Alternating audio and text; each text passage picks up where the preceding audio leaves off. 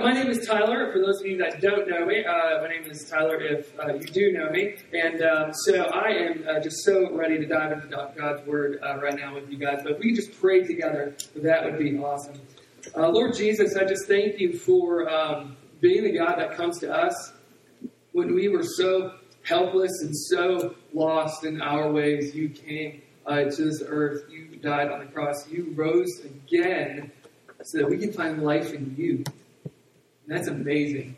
God, I just want to pray that is real to us today, that we can just soak in the truth that you have for us this morning. And Lord, we just praise you for who you are and what you do for us. And we're so unworthy. We love you so much. It's in your precious name that we pray, Jesus. Amen. All right. So we are in the fourth week of our series that we're working through called Life's Healing Choices. Let's see how this is going. Hey, there it is. Life's Healing Choices. So this is a series that Pastor Rick Warren at Saddleback Church kind of works through as kind of a kickoff series for the Celebrate Recovery event program that they put on. And so we're in the fourth week, and we're just kind of using their resources to help focus in on how much we need healing. So I want to kind of take a step backwards and review what we've been going through so far. The first three choices in this Life's Healing Choices, the first three, I think I can sum up in three short phrases for the first 3 weeks. Week 1, I can't. Week 2, God can. Week 3, obey Him. Okay, so week 1 was I can't.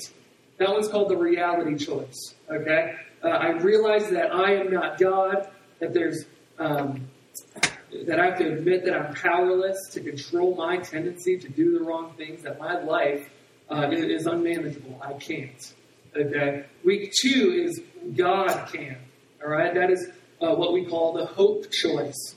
It says that I earnestly believe that God exists, that I matter to Him, and that He has the power to help me change. So I can't, God can. Then week 3 is obey Him. Obey Him. That's what we call the commitment choice. That's what Tom talked about last week. Here's what that says. It says, I consciously choose to commit all my life and my will to Christ's care and control. Obey Him by following Him. That's what that means. And if you're like me, you may be asking, how? How do I go about doing that? And that is exactly what we're going to be looking at today, the how behind we can go about these three things. So the fourth choice that we're going to be looking at is called the house cleaning choice. And that choice is, it says this, I openly examine and confess my faults to myself, to God, and to someone I trust. I'm just going to read that again. I openly examine and confess my faults to myself, to God, and someone that I trust. You're going, hold on a minute, hang on a second. I can be honest, with myself. I can confess stuff to God because He probably knows what's going on. But to everybody else, that's a little ridiculous. And I just want you to relax. We're not going to ask you to do that this morning, and I don't really need you to do that for the rest of your life. But what God's asking you to do, what He's pleading for you to do, is just be honest. Be honest with yourself. Be honest with God, and be honest with the people that are around us. It's because freedom isn't possible without honesty. The Bible says in John 8:32, it says, and you will know the truth, and the truth will do what? Set you free. You will know the truth, and the truth will set you free. In other words, truth is the cost of freedom. And furthermore, freedom is the reward of truth. It's what we find when we seek truth, is we find freedom. It's our reward. If we want to be free from all the stuff that we're carrying around in our lives, it begins with being honest with ourselves and with God and with those around us that we trust. Okay, and I believe that my purpose today is to help bring you hope and to encourage you to take the steps necessary to move forward in your life, to help us see how things can be, to see how things will be, and actually in a very real sense, to see how things actually are right now in our lives. And I want to help us understand, maybe in a way that we've never understood before, just how deeply God loves you. Just how deeply God loves you. It's so important because when this whole issue, this whole idea of honesty starts to come up, a lot of us kind of get afraid. We get kind of scared. Like, I don't want to get into this. I don't want to. It's just kind of painful. I don't want to be reminded of these things in my life. We're kind of afraid of it. But the Bible says in John 4:18, perfect love casts out these. And I believe that whenever I'm afraid of the truth, and if you're afraid of the truth, it's because I don't fully understand how much God loves me.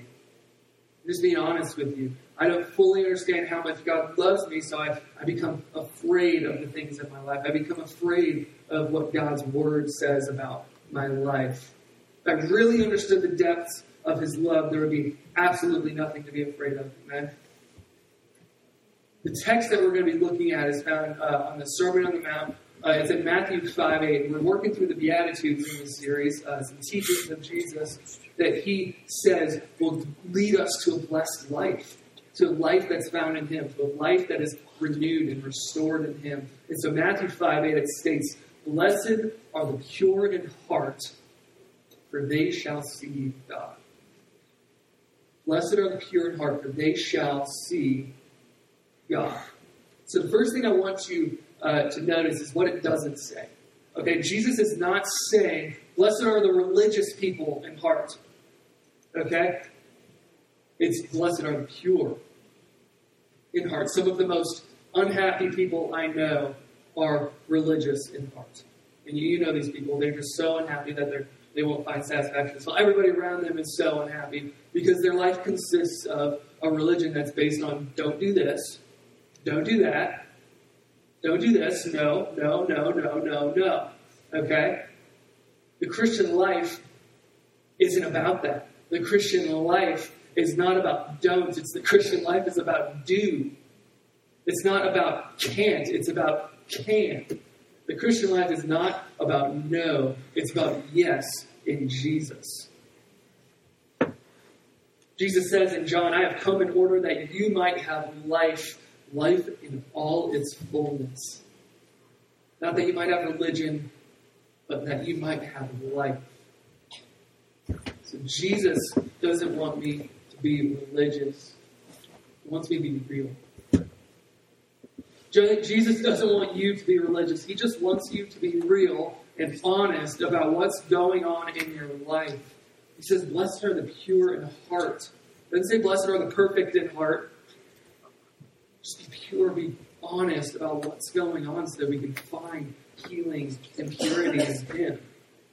In John 11, we read about the time when Jesus raised Lazarus from the dead, if you recall. I want us to kind of look at that for a moment because there's a truth here that we need to look at right now. Because remember, the Bible doesn't just tell us about things that God did. It reminds us and it tells us of how God does things, how He continues to do things in our lives. The Scripture says this. I'll just read it for you. It says, when He had said these things, He cried out with a loud voice, Lazarus, this is Jesus crying out, Lazarus, come out. The man who had died came out. His hands and feet bound with linen strips, and his face wrapped with a cloth. Jesus said to him, unbind him and let him go. So it says he was bound hand and foot with linen strips, and his face was covered with a cloth. He was pretty much clothed in his grave clothes, his garments that he was put in the grave with. There's significance here. That means that nothing that binds you up and keeps you from fullness of life, nothing that trips you up as you try to follow Jesus, nothing that covers you up and keeps you from the rest of the world, none of that can withstand the life-giving power of Jesus Christ. When you gave your life to Christ, the Bible says that he brought you from death into life. Right? It's just like Lazarus. You're brought from death and brought into life, but there are still things in your life that keep you from fulfillment in Jesus. As we read a moment ago, Jesus said, I came to give you fullness of life. But if we're honest, there are things that bind us up, that wrap us up, that we trip over as we're walking out of the grave, that are still holding us back, that Jesus still needs to take out of our lives, that restrict us. Jesus says, I want to set you free from all this stuff. It's not just enough that I'm bringing you from death into life, but I want to bring you into freedom. Okay? And he does this through his people. Look at in John 11 where it says, at the end of the passage I just read, Jesus said to them. Who are the them?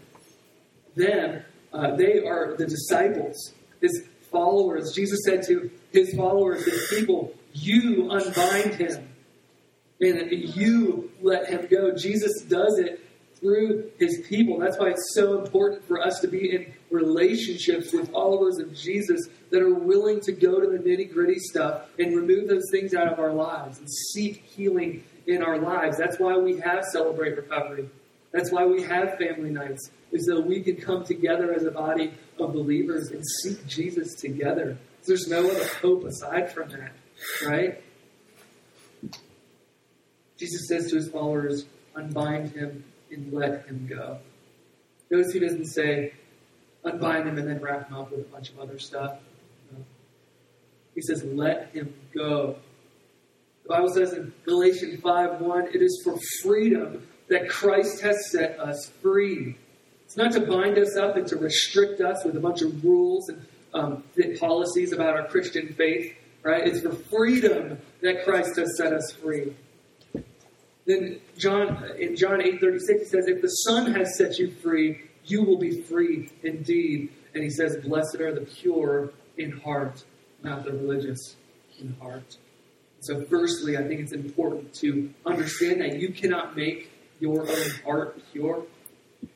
Good behavior does not purify the heart.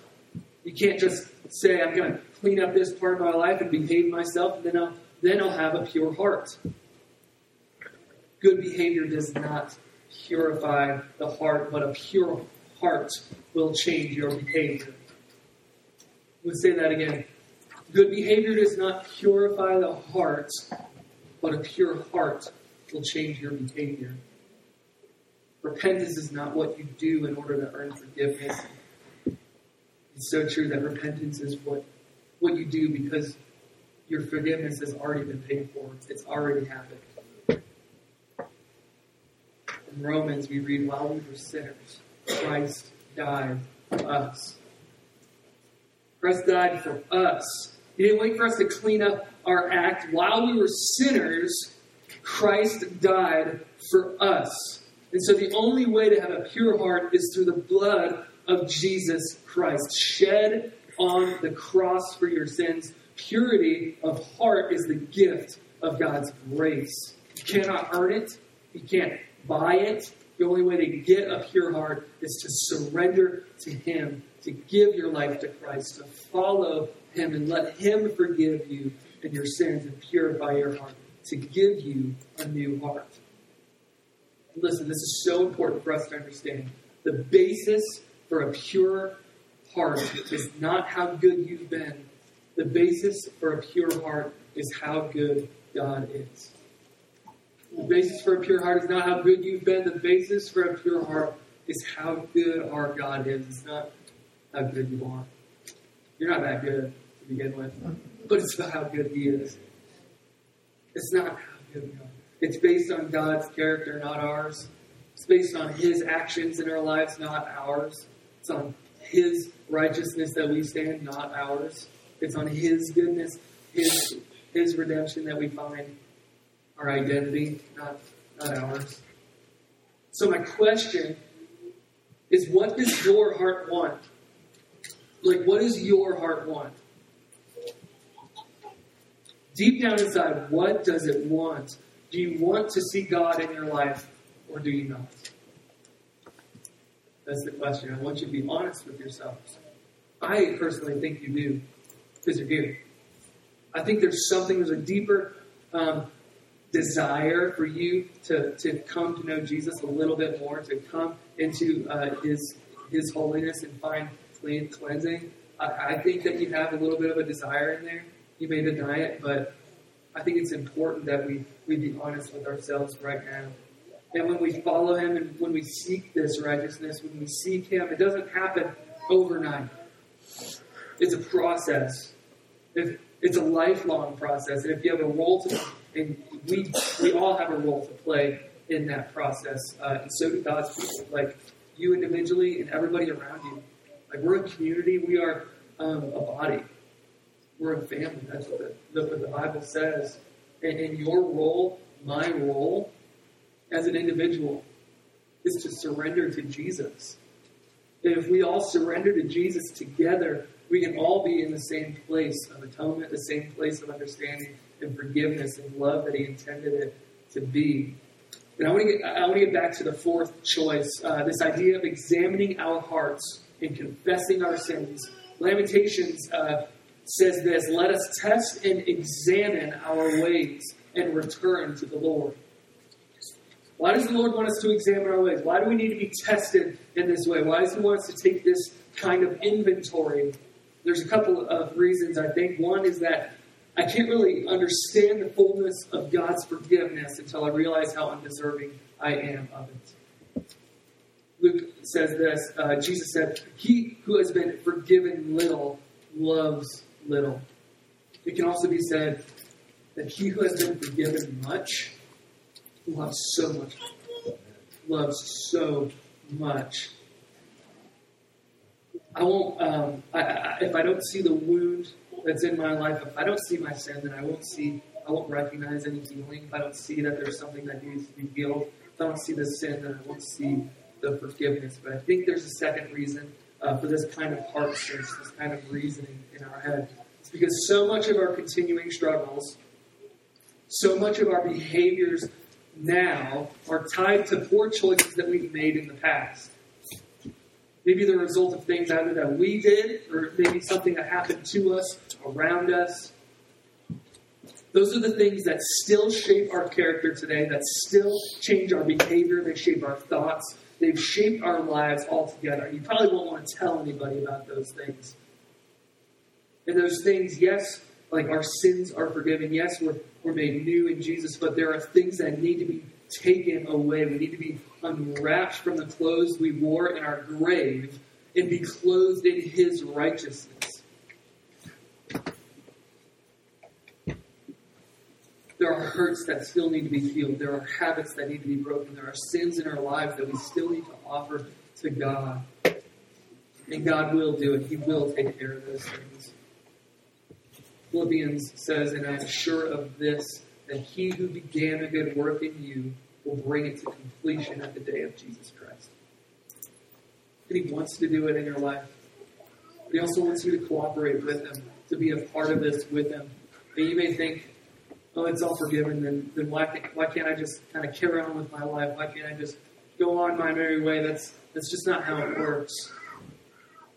If we continue reading in Philippians in chapter 2, it says, "Therefore, my beloved, as you have always obeyed, so now, not only as in my presence, but much more in my absence. Work out your own salvation with fear and trembling, for it is God who works in you both to will and to work for His good pleasure." It says to work out your own salvation. And that basically means you work out what Jesus is working in. You work out what Jesus and God are working in. There needs to be in your life some demonstration of on the outside of what God is doing on the inside. And I know that there may be some here that say that sounds really nice and fun and cool, but you've got to understand what I am holding, what I'm carrying in my life. You don't know my past. You may be thinking you don't know my present. You don't know the guilt that I'm carrying at this moment. You don't know the things that I've done and that I'm still doing. I know there's some of us right here, right now, that you are living with a memory, maybe a painful memory of things that you've done in your life, things that are still going on in your life. There are people right here buried in guilt, paralyzed by guilt, of things that have happened. Maybe it's an addiction, maybe it's, I don't know, maybe it's just lust, sin, overall. Who knows what it is? There could be old ways of thoughts that are still so eminent in your mind. And you might be thinking, it's too late for me. Every time I make this promise to God, I always let myself down, let him down, and then I make a promise again. Then I let him down again, I make a promise again, I let him down. It's just this perpetual cycle of just being a mess up. It may work for other people, but it's too late for me. I'm here to tell you right now that it's never too late, my friend. It's never too late. If you think you are too sinful, you're too far gone from God, you're just what he's looking for. You're exactly what he's looking for. Jesus said himself, for the Son of Man, he's talking about himself, came to seek and to save the lost. You, my friend, are exactly what he is looking for. You cannot come to grips with God's forgiveness until you come to grips with how much you need to be forgiven. He's not asking you to make a promise like you may have tried to do in the past. No. He's asking you to receive a promise that he's already kept, that he continues to keep. In 1 John we read, if we confess our sins, he is faithful and just and will forgive us our sins and purify us from all unrighteousness. God promises forgiveness, and he never breaks that promise. You have his word on it. He will not lie. He loves you. He cares about you, and he wants to bring you into freedom and wholeness in him. Not to just bring you from death into life, but from death into the fullness of life. This is the pathway. This is the process to get there. He says, blessed are the pure in heart, for they shall see God. Do you want a pure heart, guys? Do you want to see God at work in your life, in your family, in your household, in your business, in your relationships, in your friendships? Do you want to see God there? Do you want to see freedom in there, or do you not? That is the question. And if you do, then you have to let the Lord set you free. John 8:36 says, so if the Son sets you free, you will be free indeed. It begins with being honest to God. When we know the truth, and it's going to set us free, it begins us to think and examine our life and admit our faults to ourselves, to other people, and to God. That's the beginning of the healing process. And I know I've given you a lot to think about so far. I know this is kind of heavy stuff, and notice that we haven't really laughed a whole lot since we started. Maybe it's just because I'm not really a funny person, but sometimes I don't know. No, I think it's just because this is kind of heavy stuff. Like it's really important stuff, but it's kind of heavy, and we don't really want to think about it all that often. But I want you to think about this for a minute. I want you to just think about this idea of becoming what you already are, of stepping into freedom, and of how God wants to set you free from the things that are still keeping you back. How he wants to take those grave clothes off and clothe you in his righteousness. And I know this kind of honesty with yourself and God and other people is scary. As I mentioned before, I'm not denying that. But remember who we are in the message. Remember what role we play. We're the saved people. We were so lost, and then he came and found us, and he purchased us with his blood. And it says here, perfect love casts out fear. Perfect love casts out fear. That's what I said.